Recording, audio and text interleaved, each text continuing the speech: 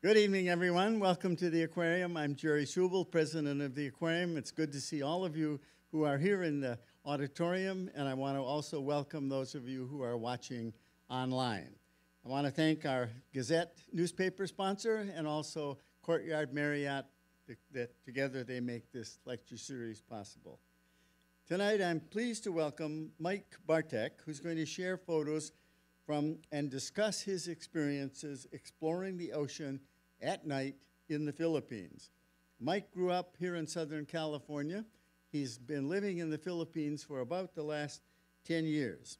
He's an avid diver and photographer whose work concentrates on the macrofauna of the Verde Island Pass in the Philippines. He conducts photo safaris, lectures, and seminars and specializes in small benthic animals like frogfish and nudibranchs. His work has been published in Sport Diver and California Diver magazines, among others. Please join me in welcoming Mike Bartek.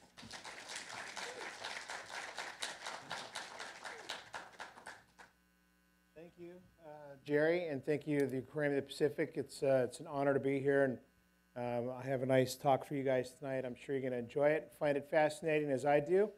Even though I'm a photographer that does concentrate on the benthic animal life, which is the small macro subjects that we're more familiar with, like frogfish and so on, like Jerry was speaking about. Tonight we're going to concentrate on talking about things that live offshore. In fact, that's mainly what blackwater diving is all about. And as we get into the talk, I'm going to describe some of what that diving is about, some of the equipment that we use, and then show you some photos and tell a few stories about the encounters that I've been fortunate enough to have. So I guess I'll find my clicker and start. Okay, so it really is astounding to me that man knows more about the moon than we do about our own oceans. And I find that to be sadly true. And our oceans are full of life right from the surface to the deepest points that we've discovered, some 32,000 feet or something. I don't know what the depths are correctly, but there's just sea life at every single level.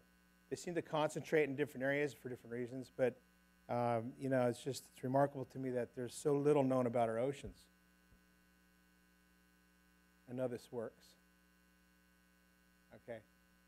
So just to paint a little drama and to get this thing started, the kind of diving that I do in this talk, these images, is all conducted offshore at night. So to really paint a little drama on this, imagine yourself in the open ocean at night, drifting, and you're all alone.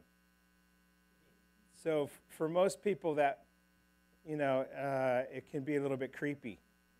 And in fact, a lot of people would look out at the ocean at night and say, ooh, it's not for me. But, it's a place where I find very fascinating. And the animal life that comes up at night is just mind-boggling. So, voluntarily jumping into the open ocean at night, it's not for everybody.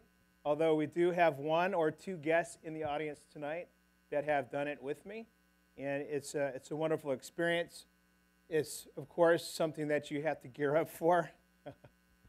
However, diving in this environment is a place that I find myself working the most in and that I really enjoy. And I really try to encourage others to try it. So if you ever come out to see me in the Philippines, you can count on me encouraging you to try this type of diving. Remember to never stop exploring. If my mom was here, I would say, Mom, this is not what it's about. Most people think that if you're on a blackwater dive and you suddenly turn the lights on, that's what it's going to look like.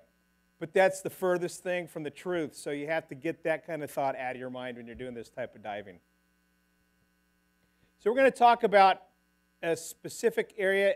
Which one is the light? There we go. Specific area in the Philippines. And if you look at the Philippine Islands as a whole, you see this very, very deep ocean, some of the deepest oceans on the planet, right up against the islands of the Philippines. Both sides. Before you go into this shallow plate here, you have very deep oceans.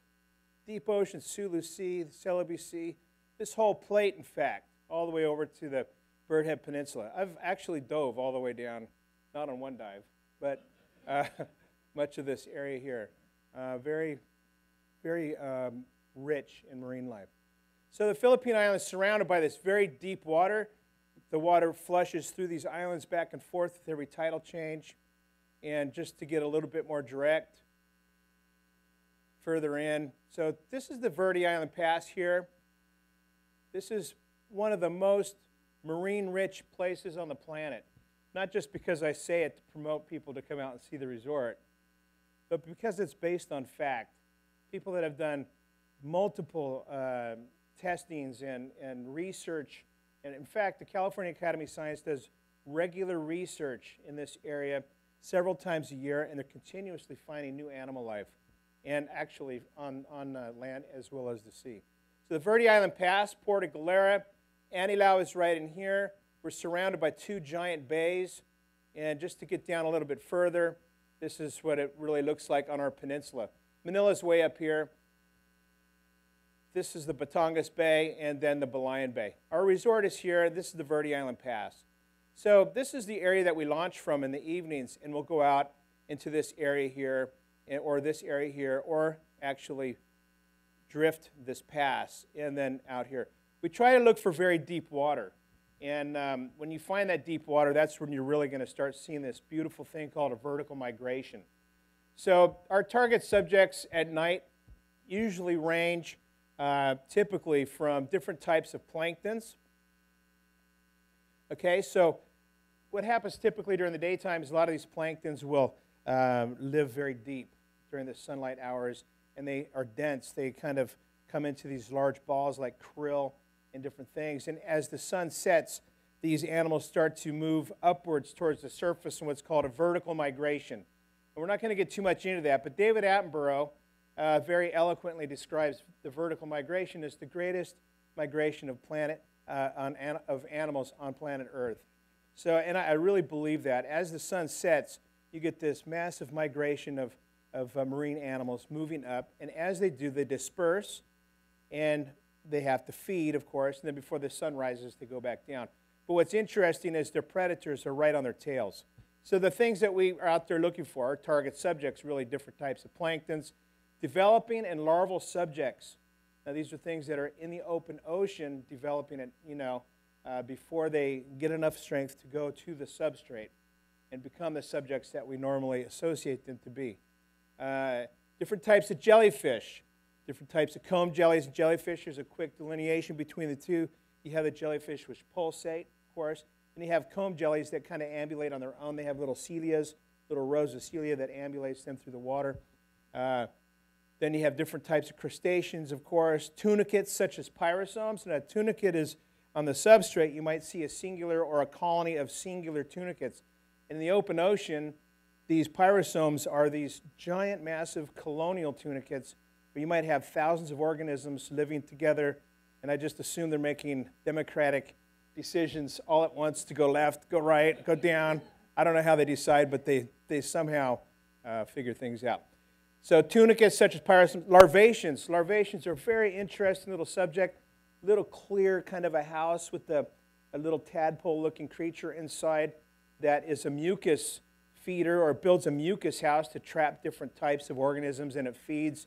And very interesting. Phronemas, and then finally we'll get down to the really high-value subjects as we move along. And the reason why I say this, these are kind of the typical things.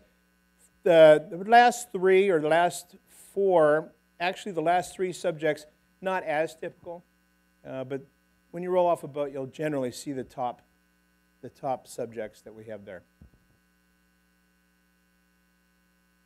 Okay. Come on. There we go. So blackwater diving, it is different, as I described before, than shore diving. So how this is done is generally offshore. And the idea for blackwater diving is not something that is entirely new. It was actually started as blue water diving, right? The idea of photographing planktons in their habitat, try to capture their natural behavior in their environment was started in theory by these guys, Wayne Hamner and Company, when they were working on these giant vessels with these collection devices. They're like, some of them are fine mesh nets, some of them are like a little conveyor belt kind of thing. Whatever they are, they're bringing in these subjects, and the things that they were collecting were actually just collapsing and being destroyed. So the methods that they had at that time to collect the subjects was actually destroying the subjects they're trying to study. So one of the guys said, hey, you know, if we really want to study these subjects, we're going to have to jump over the side, go down, and take a look and see what they're actually doing there, and then we'll be able to see these subjects in their natural environment. And that's what this blackwater diving thing is all about. It's really about doing it, but not in the blue water. It's at night. That's why we call it the blackwater. In a nutshell, this is basically what we can see. A lot of different things exist at night, and they're affected by two things. One, the upward migration. So it depends on the time of the evening that you get in. Depends on the moonrise. Depends on a lot of different factors.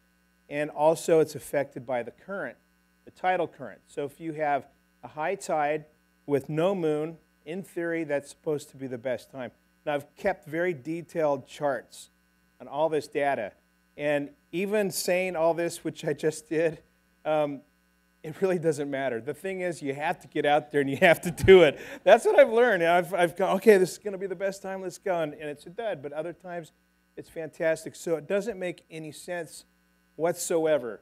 What does make sense is as it gets later into the evening or on a moonless night, it does make a difference. You will see a greater abundance of different planktons. This is a video that I want to show to you guys, which is, it's not running yet, obviously, but very typical of what you'll see. This is just going to kick off so when you guys see the still images, you'll understand what it's like underwater seeing these guys moving around. So if you could, please.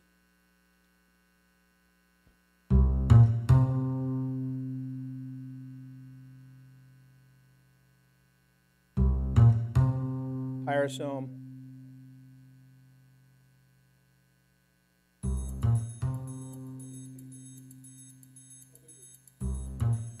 This is about the size of your thumbnail. That pyrosome is massive. This is about the size of the palm of your hand.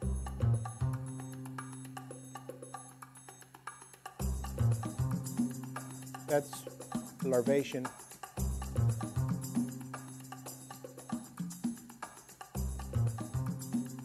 Pearlfish larvae.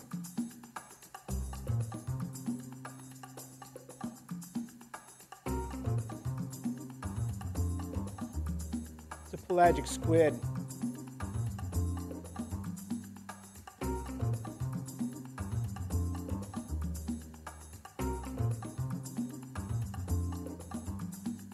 Comb jellies.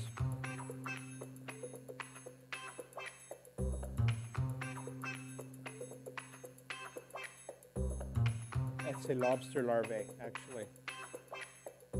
Phylosoma. This is interesting. You see the cephalopod there? We're going to talk about this guy later on in the salp chains.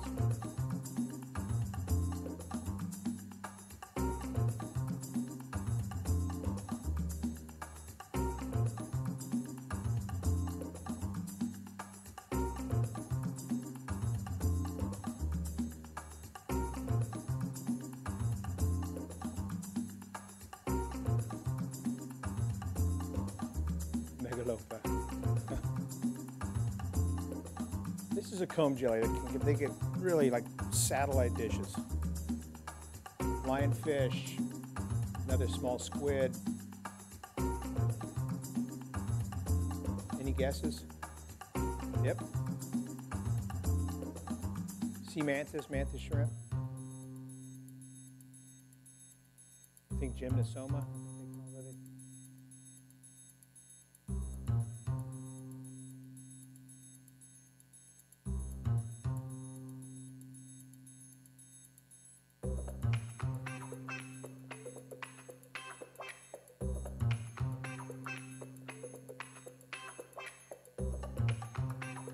These are really special.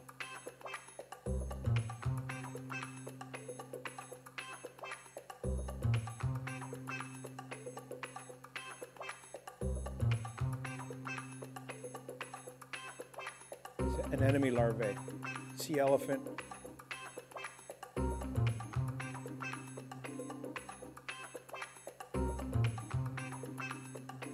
Cardinal fish.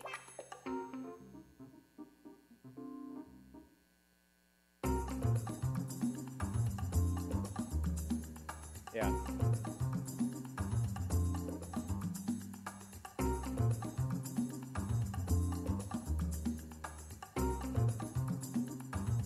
Immortal jellyfish. Banded shrimp. And remember, these subjects, once they gain enough strength, will most likely settle to the sand. This is a Phronima. It's laid the eggs inside of that cell. Yeah, this is a very special pipefish.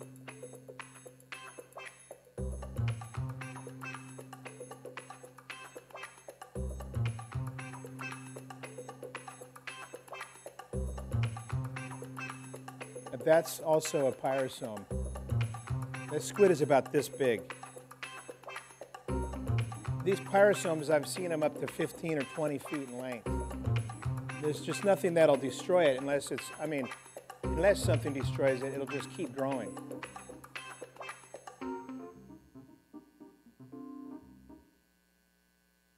Yeah, so that's on loan from me from a gal named Nanette Van Antwerp, fantastic shooter.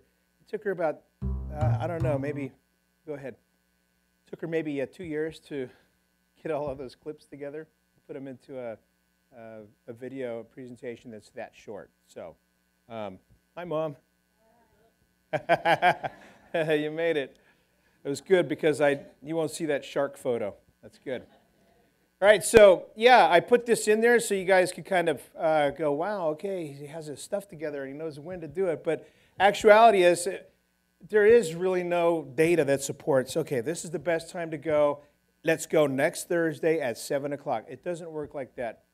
The truth of the matter is just going out there and going out with the mindset that you're going to just have that blackwater dive experience is what it's about. You kind of keep your expectations low, and you manage that. And because if you go in with high expectations, as you know, you're setting yourself up for big failure. So I use these basic apps. I check the moon.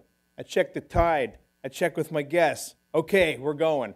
So to prepare for this kind of dive, it's very important. You're going to be, of course, drifting in open ocean, like we've said, at night. So you have to keep safety first. You want to make sure that there's some safeguards in place in case the divers are separated from the line, in case the boat can't find you, in case there's a danger on the surface and the divers are unaware of it. So you have to set up and prepare for these things, especially if you want to bring the public and teach people how to do this and repeat the dives over and over with success. So because of that, we've developed these different techniques. I have a downline. It's approximately 100 feet long. And on that downline, I use these lights. It's a 10,000 lumen light with 8,000, 5,000, and then 1,000 and 20. I have a whole series of lights that come down, and they're about 15 feet apart in each bay, the lowest light being almost 100 feet at depth. Attached to a mooring ball on the top, which I have a light inside of, and this is how it looks like at night. So you have this glowing bright orange buoy on the surface that my boat can see, and it makes the guests feel really safe that way.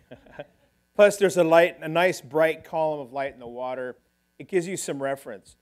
Unless you've ever jumped out of an airplane, you've probably never been in an environment in your life where you don't have any reference to land or anything that's stationary until you get into this situation. So having that light there also helps the guests not to get dizzy, disoriented, or something to that effect. So having that nice vertical column of light. So this is us, like I like to say, knees in the breeze. We're getting to roll off a little night vision there. This is actually a family. There's mom in the back, the son, and father. Really cool. So did you know that everything that starts here, except for basically mammals, sharks, and rays, almost everything develops in open ocean. A lot of people will see Nemos. They'll look at the little nest. Oh, how cute. Look, it's mommy. the baby, they're all taking care of the eggs. No, that's not how it is. Those different Nemo fish at this beautiful anemone all settled there. Once those eggs hatch, they go, they develop, they come back, and then they start settling on the different anemones. So it's really remarkable between our concept of what reality is and what we see underwater, completely different. Everything that starts here, all these subjects, the eggs, the spawning, even octopus, they all develop. Once they hit that paralarval stage, they all start to develop in open ocean. Crabs. Here we see crabs just coming out in a flurry, hatching. This is a squat lobster. It'll carry the eggs around in a little brood pouch here. Once those eggs are ready, they just fly off into the pelagia and then begin to develop. Crabs like this, it's not really crab, again, it's a lobster larvae hatching there, but they'll have about 15 to 17 different stages of development. This is the subject that really got me going in the first place. So this is a wonderpuss, okay? This is a subject that you would normally see on the sand.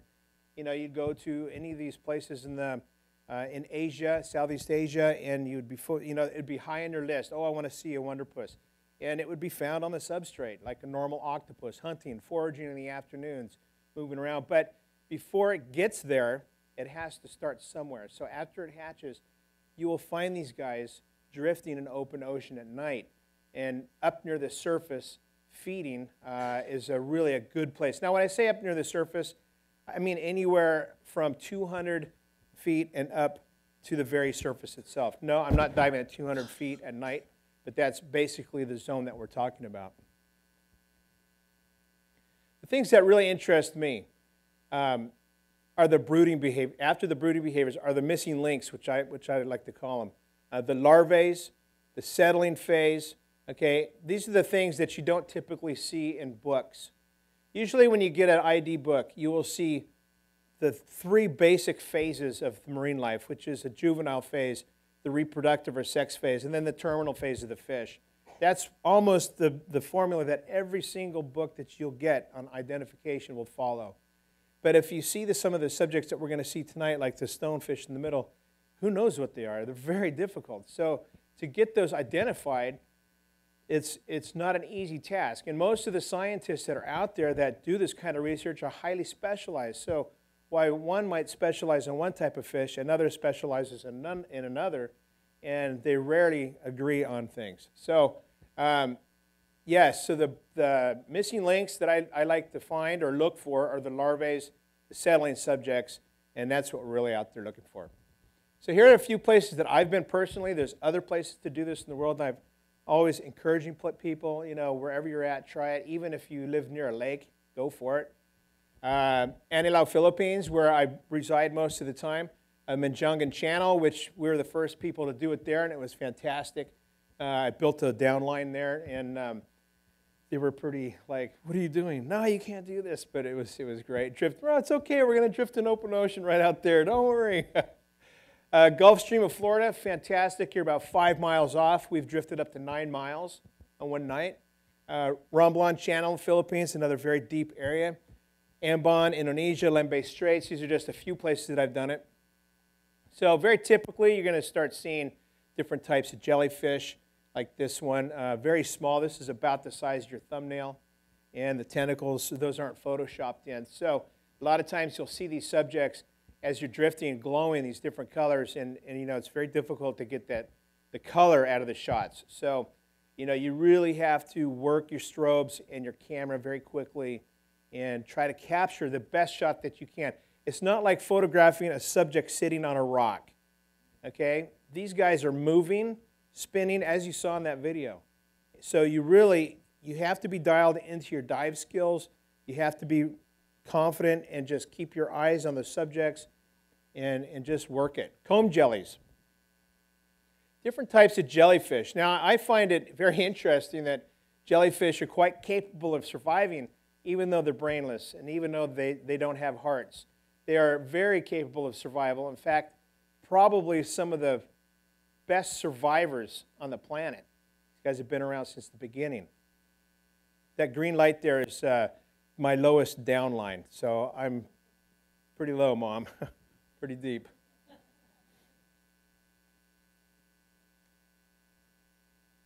Different types of jellyfish. There's, I'm not quite sure how many hundreds and hundreds of different types of jellyfish there are out there. So in general, you'll see specific types over and over, almost in every dive. But every once in a while, you see these different kinds of jellies coming through. And, you know, you just never know what you're going to get. This is actually the same jellyfish as on the prior photo. This is the same one. It's kind of turned up a little bit. It's got a little crab, I think, living on the top. I forget the name of it. Like it's almost like a parasite. This guy's about the size of your thumbnail.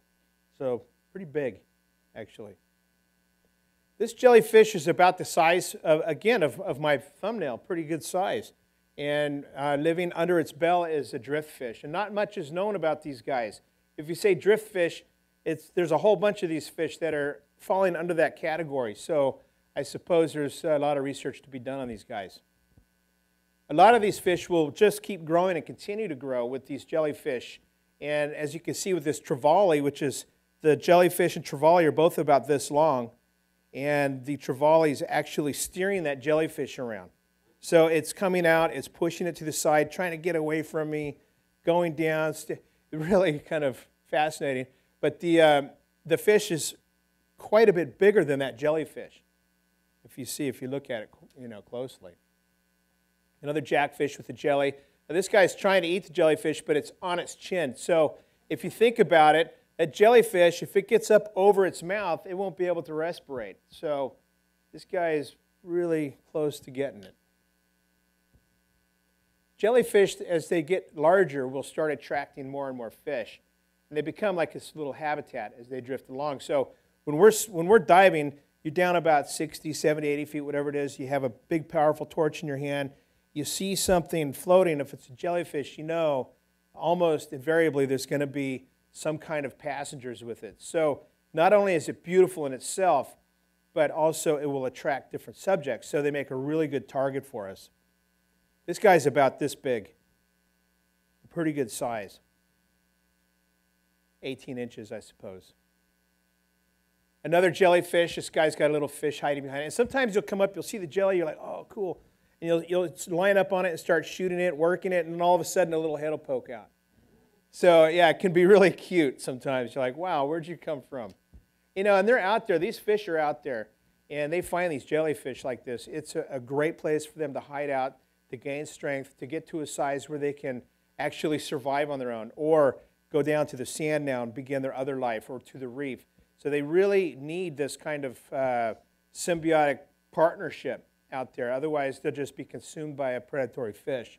So another type of jellyfish. This guy, I'm not sure if it's part of the immortal jellyfish world or not. The immortal jellyfish is very, very interesting. We're going to talk about it in just a second. But this one, you can see the bell is just loaded full of colors, oranges, greens, blues.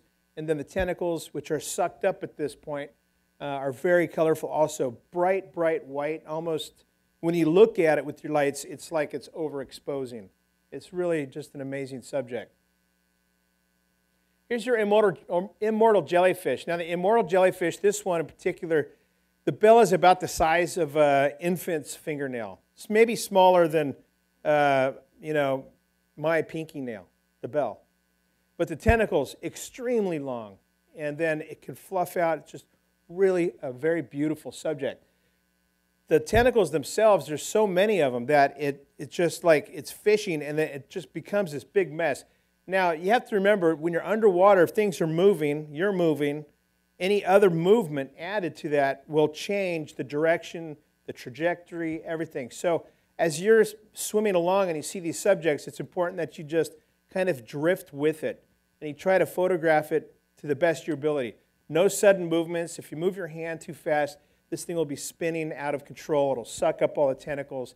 Very hard to photograph. So the interesting thing about the immortal jellyfish and the way it gets its name is that they are, in fact, immortal. They can live forever unless they're consumed, eaten, or destroyed by some kind of force of nature. Once they reach sexual maturity, they can actually reverse the process, go back to a polyp. Or if there's something that poses a threat to their survival, like change of weather, maybe for some reason they get sucked in by a bilge on a ship and spit out somewhere where it's extremely cold, or vice versa, they can return to that polyp stage until they feel like it's time to actually blossom out again and start over. So nobody really knows how old the oldest immortal jellyfish is. Yeah, you have to Google that, because you know if it's on the internet, it's got to be true. Pelagian nocticulata. These jellyfish are quite common, and it's probably one of the only scientific terms I'm going to use all night. Quite common. I know they use them a lot in science. They're easy to raise. They're easy to keep in captivity.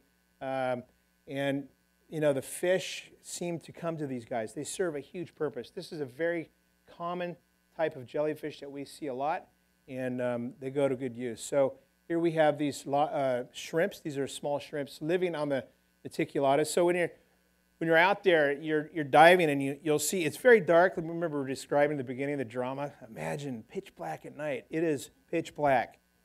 And without that glow of the light, all you have is your flashlight. And a lot of times, we'll swim well off and out of that glow. So you're just using your flashlight. It's pitch black. And then you'll see something moving, rotating. And, you know, it's like, wow, what is that? It's so foreign. It's really just an amazing experience. So, you know, as you get closer, you see these things. This is quite large, I guess maybe 2 inches. But it's spinning very fast and almost out of control. And the jellyfish wants control of its own trajectory and its own life. And the shrimp has different ideas. So they're kind of battling each other and moving along, spinning out of control.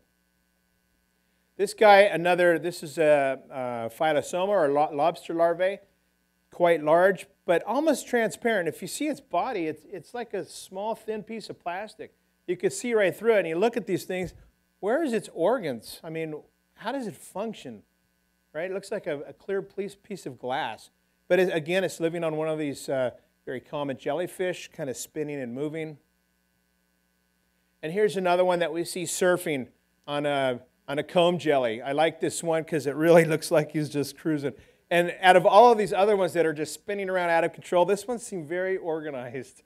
Just really kind of surfing, actually. Here we see a filefish, and it's drifting with this type of naticulata, again, very common.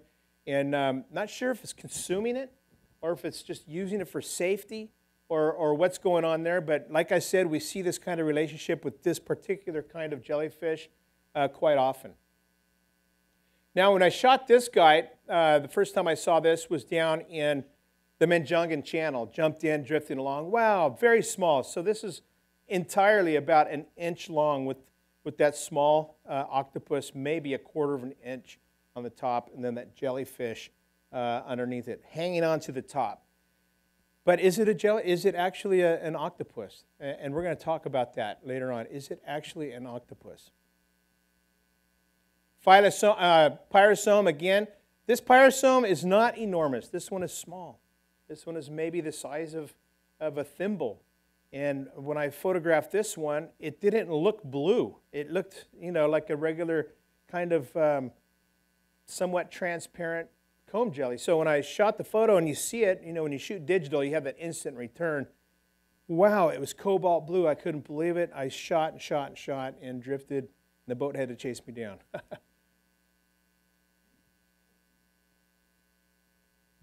So here's another one. Now, pyrosomes can be different colors. Most of the time they're pink. They kind of resemble a small paint roller. That's the most abundant size that we see them in. You can see them in all different kinds of oceans, California for one, all over the place in the world. They exist in almost every single ocean. Inside of those pyrosomes, a lot of times you'll see shrimps, different kinds of fish that shelter in there again till they get strong enough to leave the roost. So a lot of times when I'm working with guests, I try to tell them, don't change the course of the pyrosome. Don't touch it. You know, be very careful because this fish inside will get spooked, swim out, and then be consumed just in a few minutes. I mean, it might seem like there's nothing around you. That's because you're there. And as soon as you're out, the party starts again. So, you know, these poor guys won't last very long. This is looking inside of the open end. Really, it's like a conical paint roller. But one side's open. Stuff will climb in there. Shrimps will live on the outside, fish inside, shrimps, different things. So it's a shrimp living on the inside. Sea anemone. This is a larval sea anemone. This big blanket or carpet-looking things that grow and get giant and that host Nemos and different types of shrimps and crabs. This is what they start out like. And again, very small. You have to think small when you're photographing this stuff. Most of my shots that I photograph in this talk tonight have been cropped, probably 60 to 70%, if not more on some of them. Like this guy for sure. This is what I call the 10% crop ratio, where you're keeping 10%. So this is a mollusk veliger, very, very common type of subject that we would see. It's named the veliger because of the velum on the arms here. Or they're not arms, right? They're velums. But it's a small mollusk, and it has a cute little face here, and these guys are spinning and rotating and very small. Again, think small, very, very small subject, but very cute. Now this guy is quite different. Remember the one we saw in the video? It's a Prossobranchia veliger. So this guy also has a little shell and a little cute little face. But what catches your attention is the beautiful, colorful velum, the foot. This is just extraordinarily beautiful, all different colors. It looks like a little Christmas lights as it twinkles past you. And we think this is a pteropod or some kind of a worm. I think there's more worms on the planet than any other animal. I heard the other day. I don't know if that's true or not. But this is either an animal, a worm of some kind. You see the banding there? Some kind of a worm, or I don't know, maybe somebody else knows. Pteropod. Pteropods. Pteropods are very interesting. This guy is a small mollusk that has 2 wings, and the wings are tucked in on this one, but I believe that it's spawning, or it has the eggs out. It's, again, think small. And not all the time you'll see these guys spawning like this. Only a few times I've seen them, and it seemed like all of them were spawning on the same night, which makes sense. And other nights, not so many. I was reading about these guys today, and they find them from the surface, which is 0 to 200 feet, all the way down to the deepest depths of the ocean, although they're not usually found below 500 meters. This is not a bikini top. This is actually 2 pteropods. I put that on Facebook, and somebody said, whoa, it's a bikini top. Anyways, yeah, very interesting. There's 2 of them here mating again, coming together, and here it is spawning with the little eggs out there. I guess if there's somebody that knows more about this than I do, which I probably expect there is, maybe you can instruct me on what's actually happening. And the gymnosomata, or the sea angels and sea butterflies, very beautiful. Again, small, but it's tricky. You'll see these guys and you'll say, wow, they are so beautiful. But you have to remember they are a ferocious predator in their world. In their world, they're voracious. They never stop eating, and they're looking for anything that they can eat. Again, this is Atlanta pirani. I know that name because it's just so weird, Atlanta, whatever. Anyways, it's a heteropod, so these guys are a little bit different than a pteropod. Very, very small. The shell is almost transparent, and when you see it in the water kind of fluttering, moving like this, you'll see them kind of moving around. And again, difficult to photograph. And I'm told there's a very obvious way to tell the male from the female, but I'm not sure about that. So here's another pteropod. Heteropod. This guy is moving around, feeds on pteropods. So this guy is quite large, so probably the size of my entire pinky. Moving around, its mouth is open, eating all these little pteropods. You would think, wow, it's such a peaceful environment, but no. These things are really living from moment to moment. And transparency out there is the only thing that's protecting it. So the transparency gives them, of course, a way to conceal themselves from others, a way to hunt, and different methods for survival. This is a sea elephant. Yeah, again, about the size of my pinky nail. So this guy is a heteropod. Again, eats the pteropods. They have the eggs back here. So the eggs can get quite enormous. They actually can get a shell, too. And I haven't seen any photos of these yet with the shell, but I'm Eventually I will. This is about the size of it in relation to, I don't know, a giant screen. It's like, oh, really? It's that big? But, you know, about the size of your pinky finger, I probably would say, on this guy. I've seen them smaller, but that's probably the largest I've seen. The smaller ones are generally very difficult to photograph, but this is just how it swims also. The surface is on the top, way up top, and it's swimming. Its actual orientation, if you were to think of it in reference with the top and the bottom, it's upside down.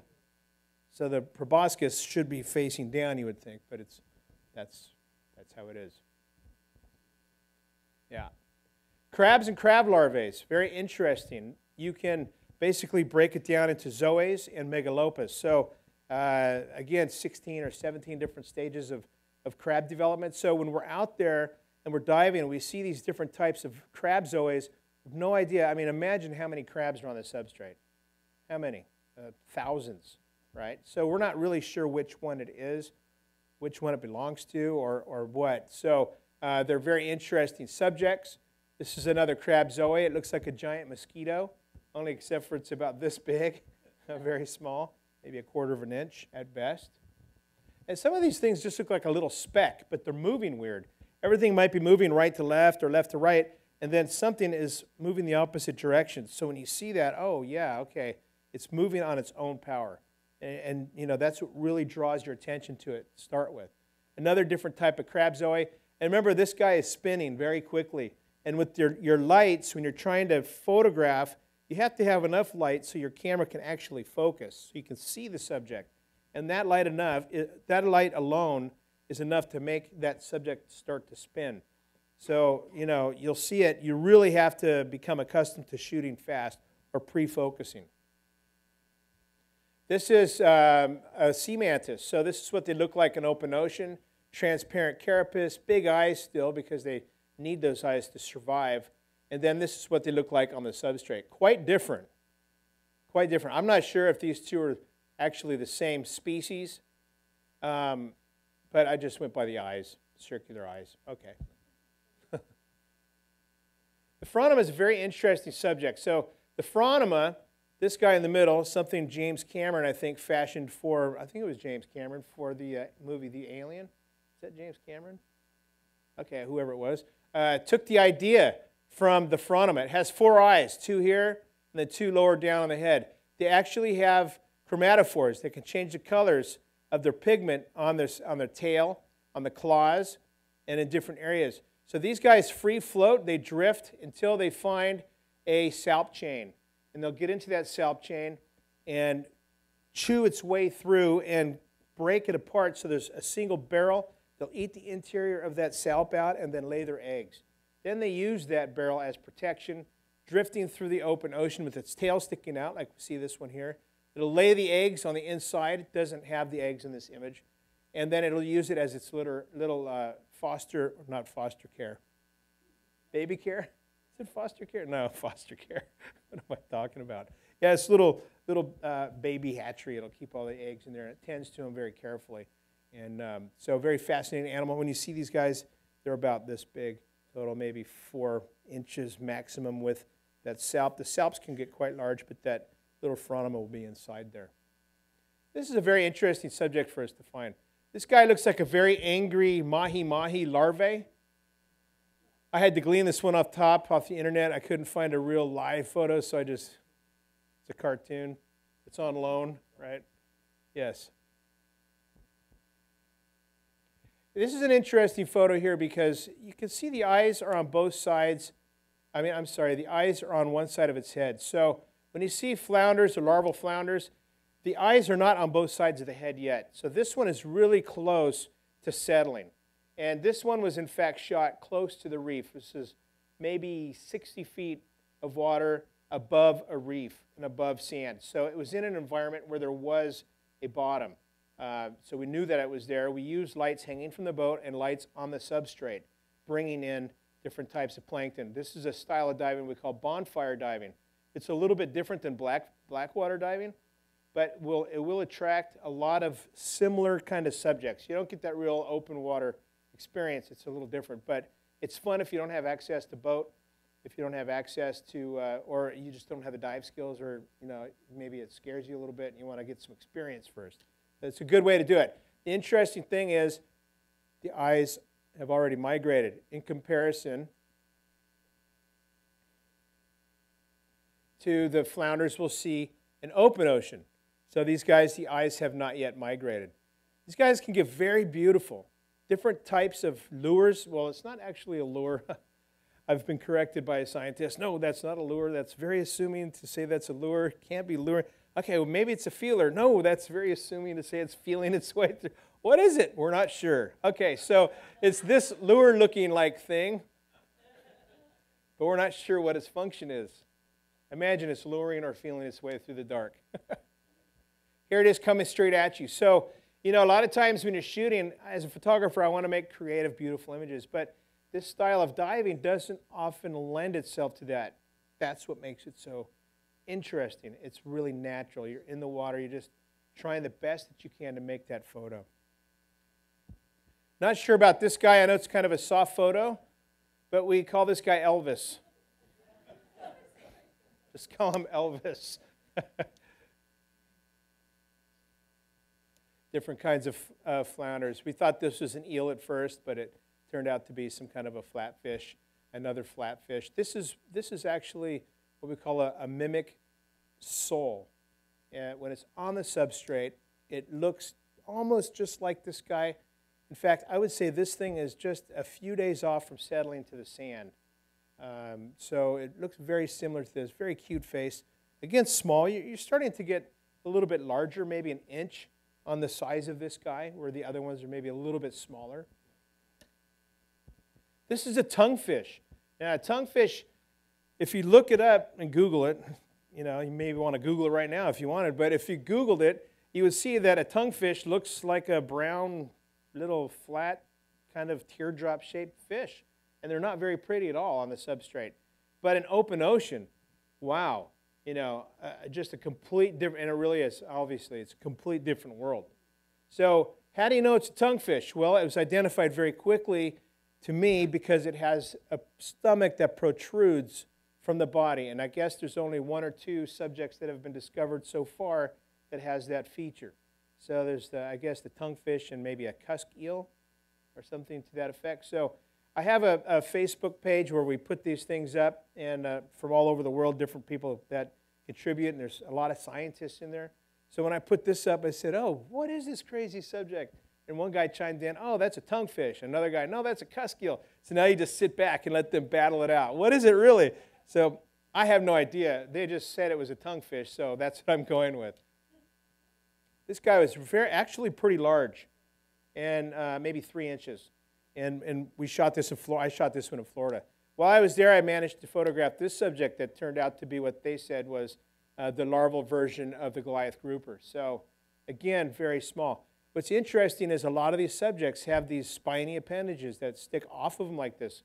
A lot of the crabs you'll see will have these long spiny appendages, and it thwarts off an attack from a larger predator. And you try to get your mouth around that, and guess what's going to happen? So you have to be very careful, right? Eels, very small. This one actually looks like it has some bite marks in it. Not sure what this is. Not sure what kind of fish this is. Has these little floats, like oil pouches. Not really sure. We saw this earlier in the video. This is a pearl fish. Anybody know where the pearl fish lives without looking at the caption? Ouch. Yeah. So when you see these guys, you're like, ooh, I'm glad I'm wearing a wetsuit. Yeah. So they can get quite large, about this long, full grown, living inside the anus of a sea cucumber. So if you're ever photographing a crab in there or something, you might see its head poking out. That's where they live. It hasn't found its host yet. This is actually a sea cucumber. So when you're out there, maybe this is where they meet. Hey, buddy. Hey, I have a great idea. No.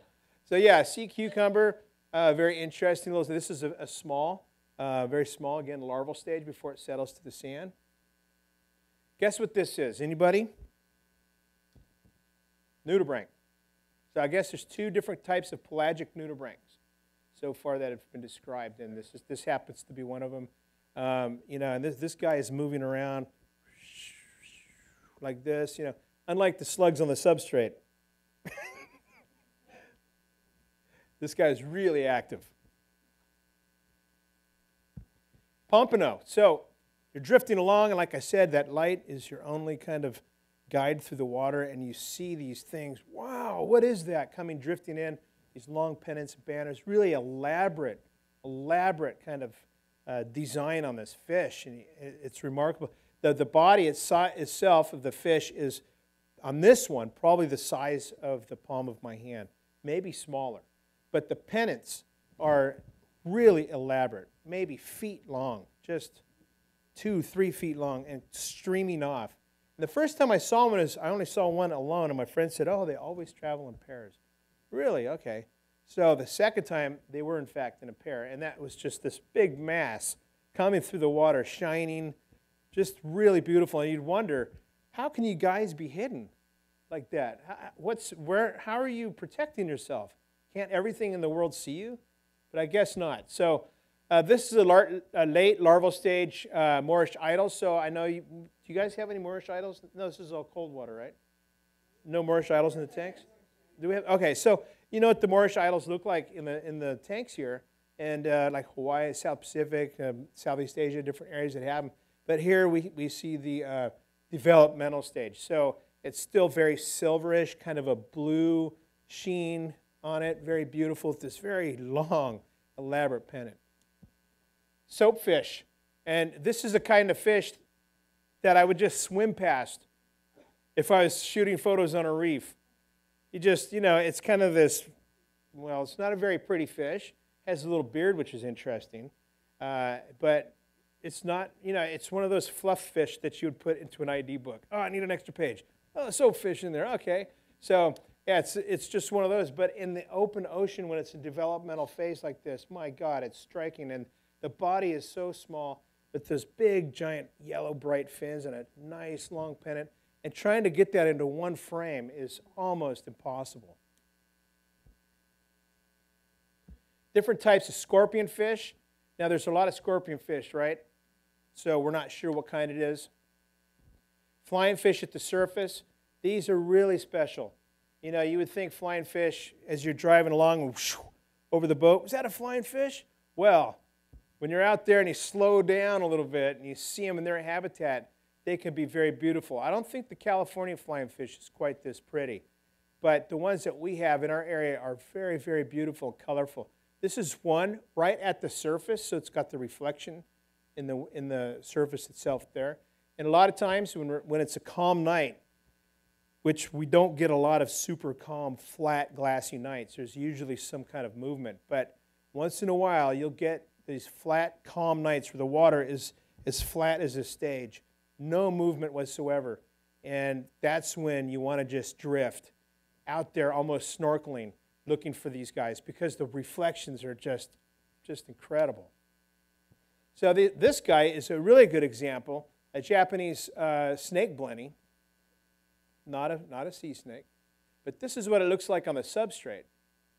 The behavior is the same. If you've ever tried to photograph one of these on the substrate, you're trying to shoot it, then all of a sudden it takes off backwards, tail first, right into its hole, and it's gone. It does that in nature, except for it doesn't have a hole. It'll come, in the open ocean. It doesn't have a hole there, obviously. So you'll try to photograph, it'll come right to you, and then it'll take off backwards. Like, oh man. So oh man. So you find yourself chasing it and cussing. Oh man, come on. So you're shooting, and you might get a couple of nice shots. It takes a little practice, and once you start learning the behavior, you'll be more inclined to getting better photos. Does that mean I'm getting low on time? Okay, I better hurry. I'm going to hurry this along. We'll talk about inshore squids, offshore squid hunting tactics, glass squids, a lot of different types of cephalopods, wonderpuss, long-arm octopus, seahorses. Yeah.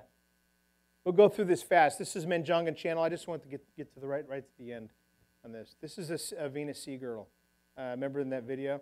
This one turned to all multiple colors. Very, very amazing. I've never seen him do that before, ever before that or since.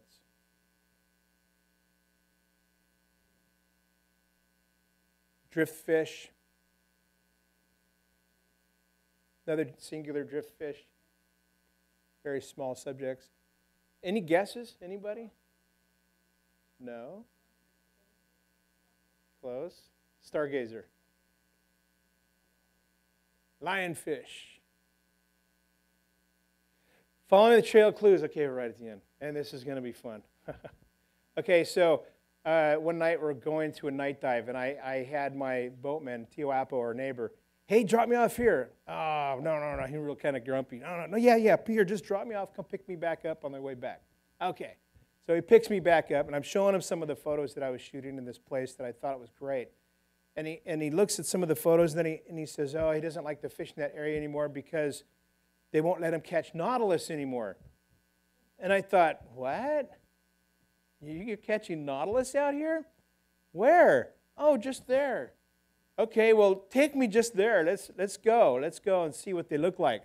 So I started doing a little research on them and to find out that the nautilus, the male paper nautilus, is what we're finding, the male paper nautilus, first of all, doesn't produce a shell, but it can oftentimes be found in these salp chains or on jellyfish in the shallows hunting for female at night. So I actually, in this hunt, didn't know I'd already been seeing them. I didn't know it.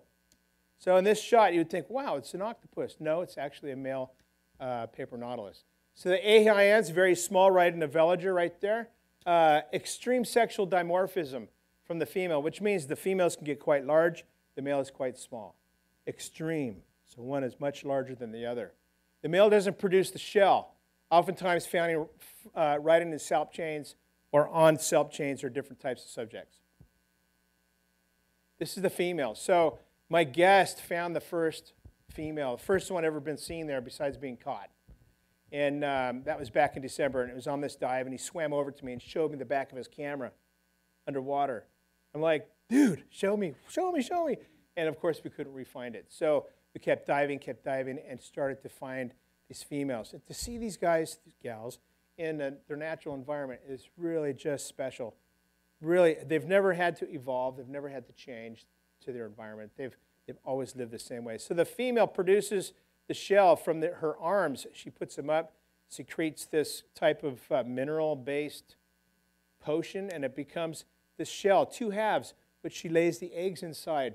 So the female is much larger than the male, produces that shell with the 6 to 7 arm, comes to the surface at night to trap air in the shell, and it gives her buoyancy. A lot of times we'll see her drifting along on banana leaves, under a piece of trash, with the jellyfish.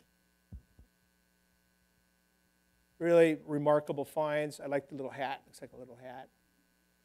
Dr. Seuss character. Its natural predator, the blanket octopus.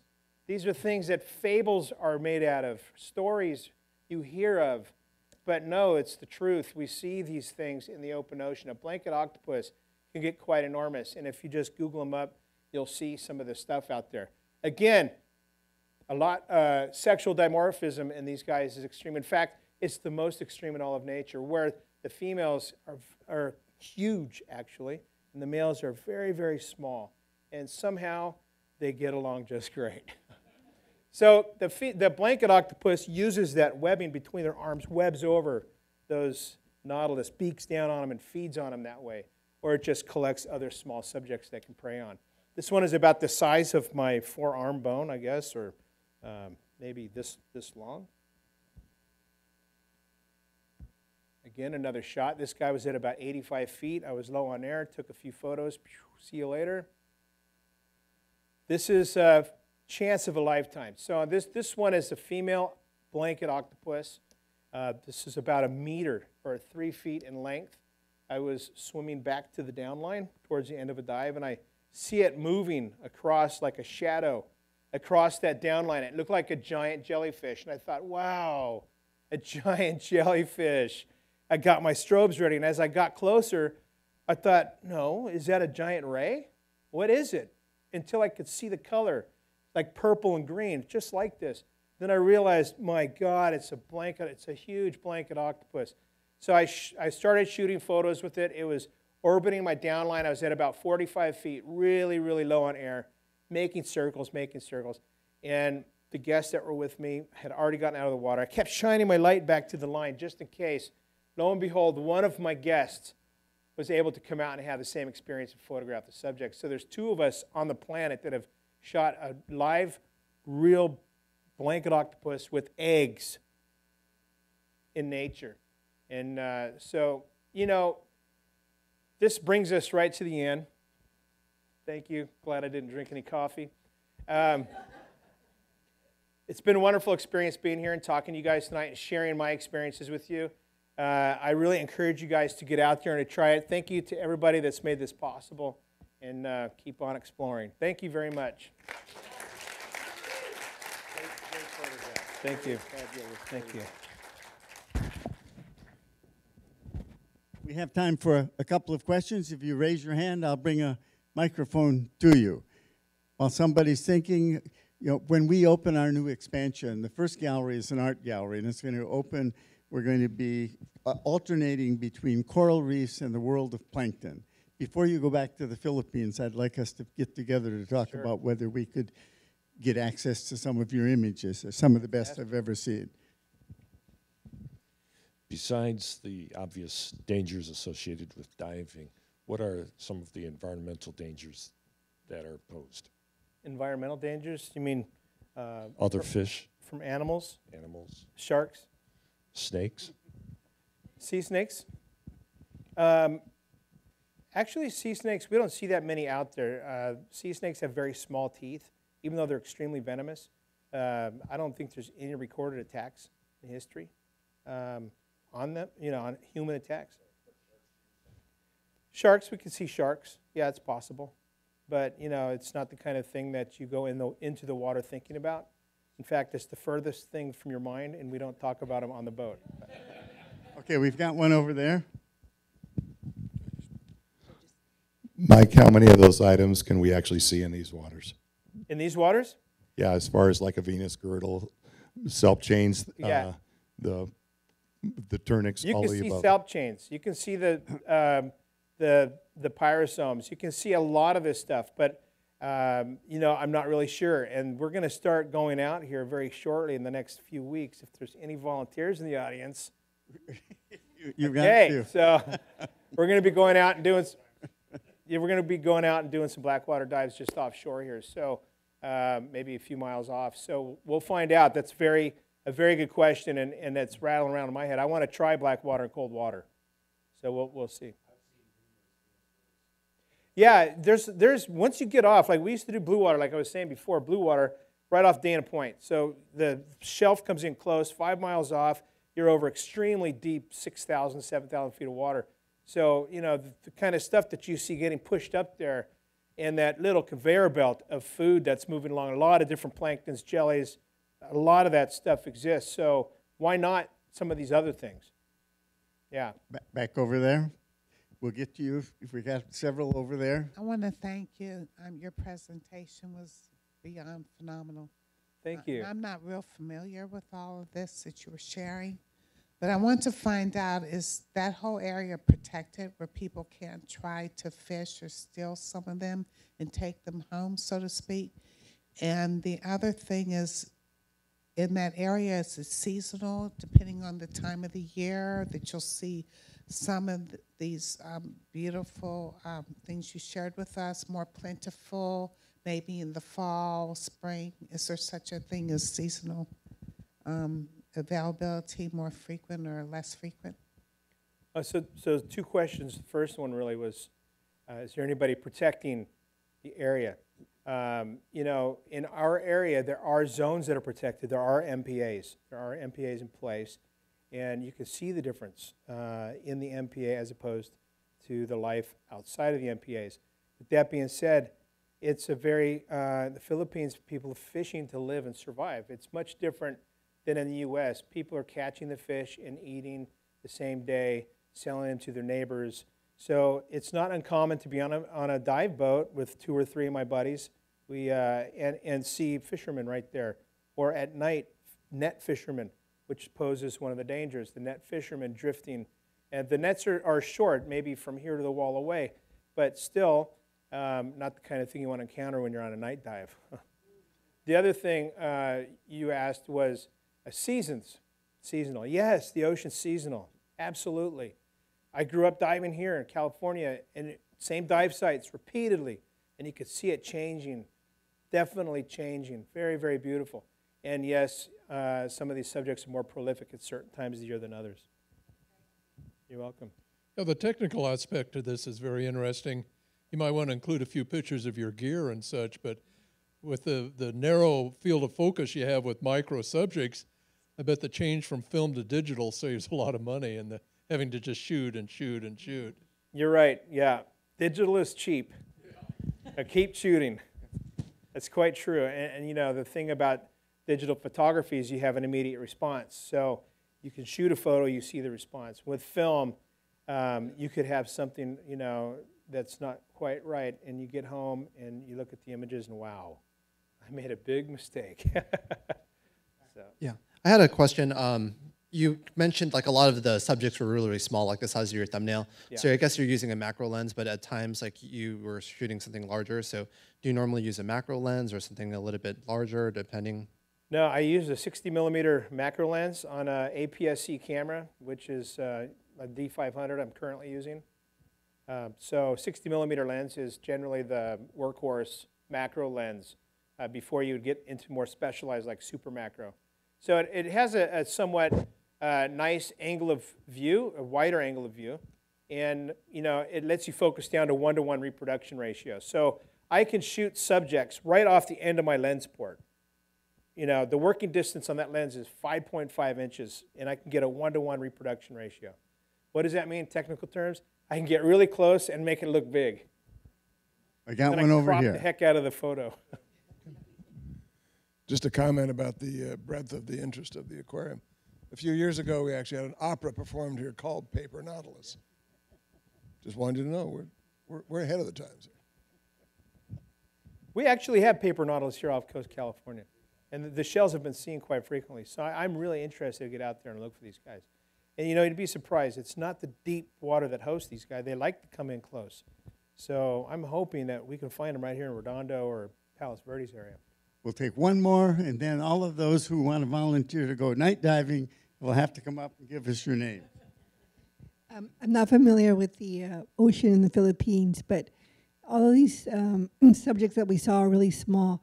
So are they eating like plankton from whales? Do whales eat them, or Yes. who are their predators? Yes, some of the master predators are whales. The largest subjects on Earth are supported by the most smallest subjects that are in the oceans. You know, it's really crazy the way the whole system works, but somebody's worked it all out just right. Mike, thank you. These are spectacular photographs, and we look forward to being able to show some of them in our new Thank you very much. expansion. Thank you all for Everybody. coming.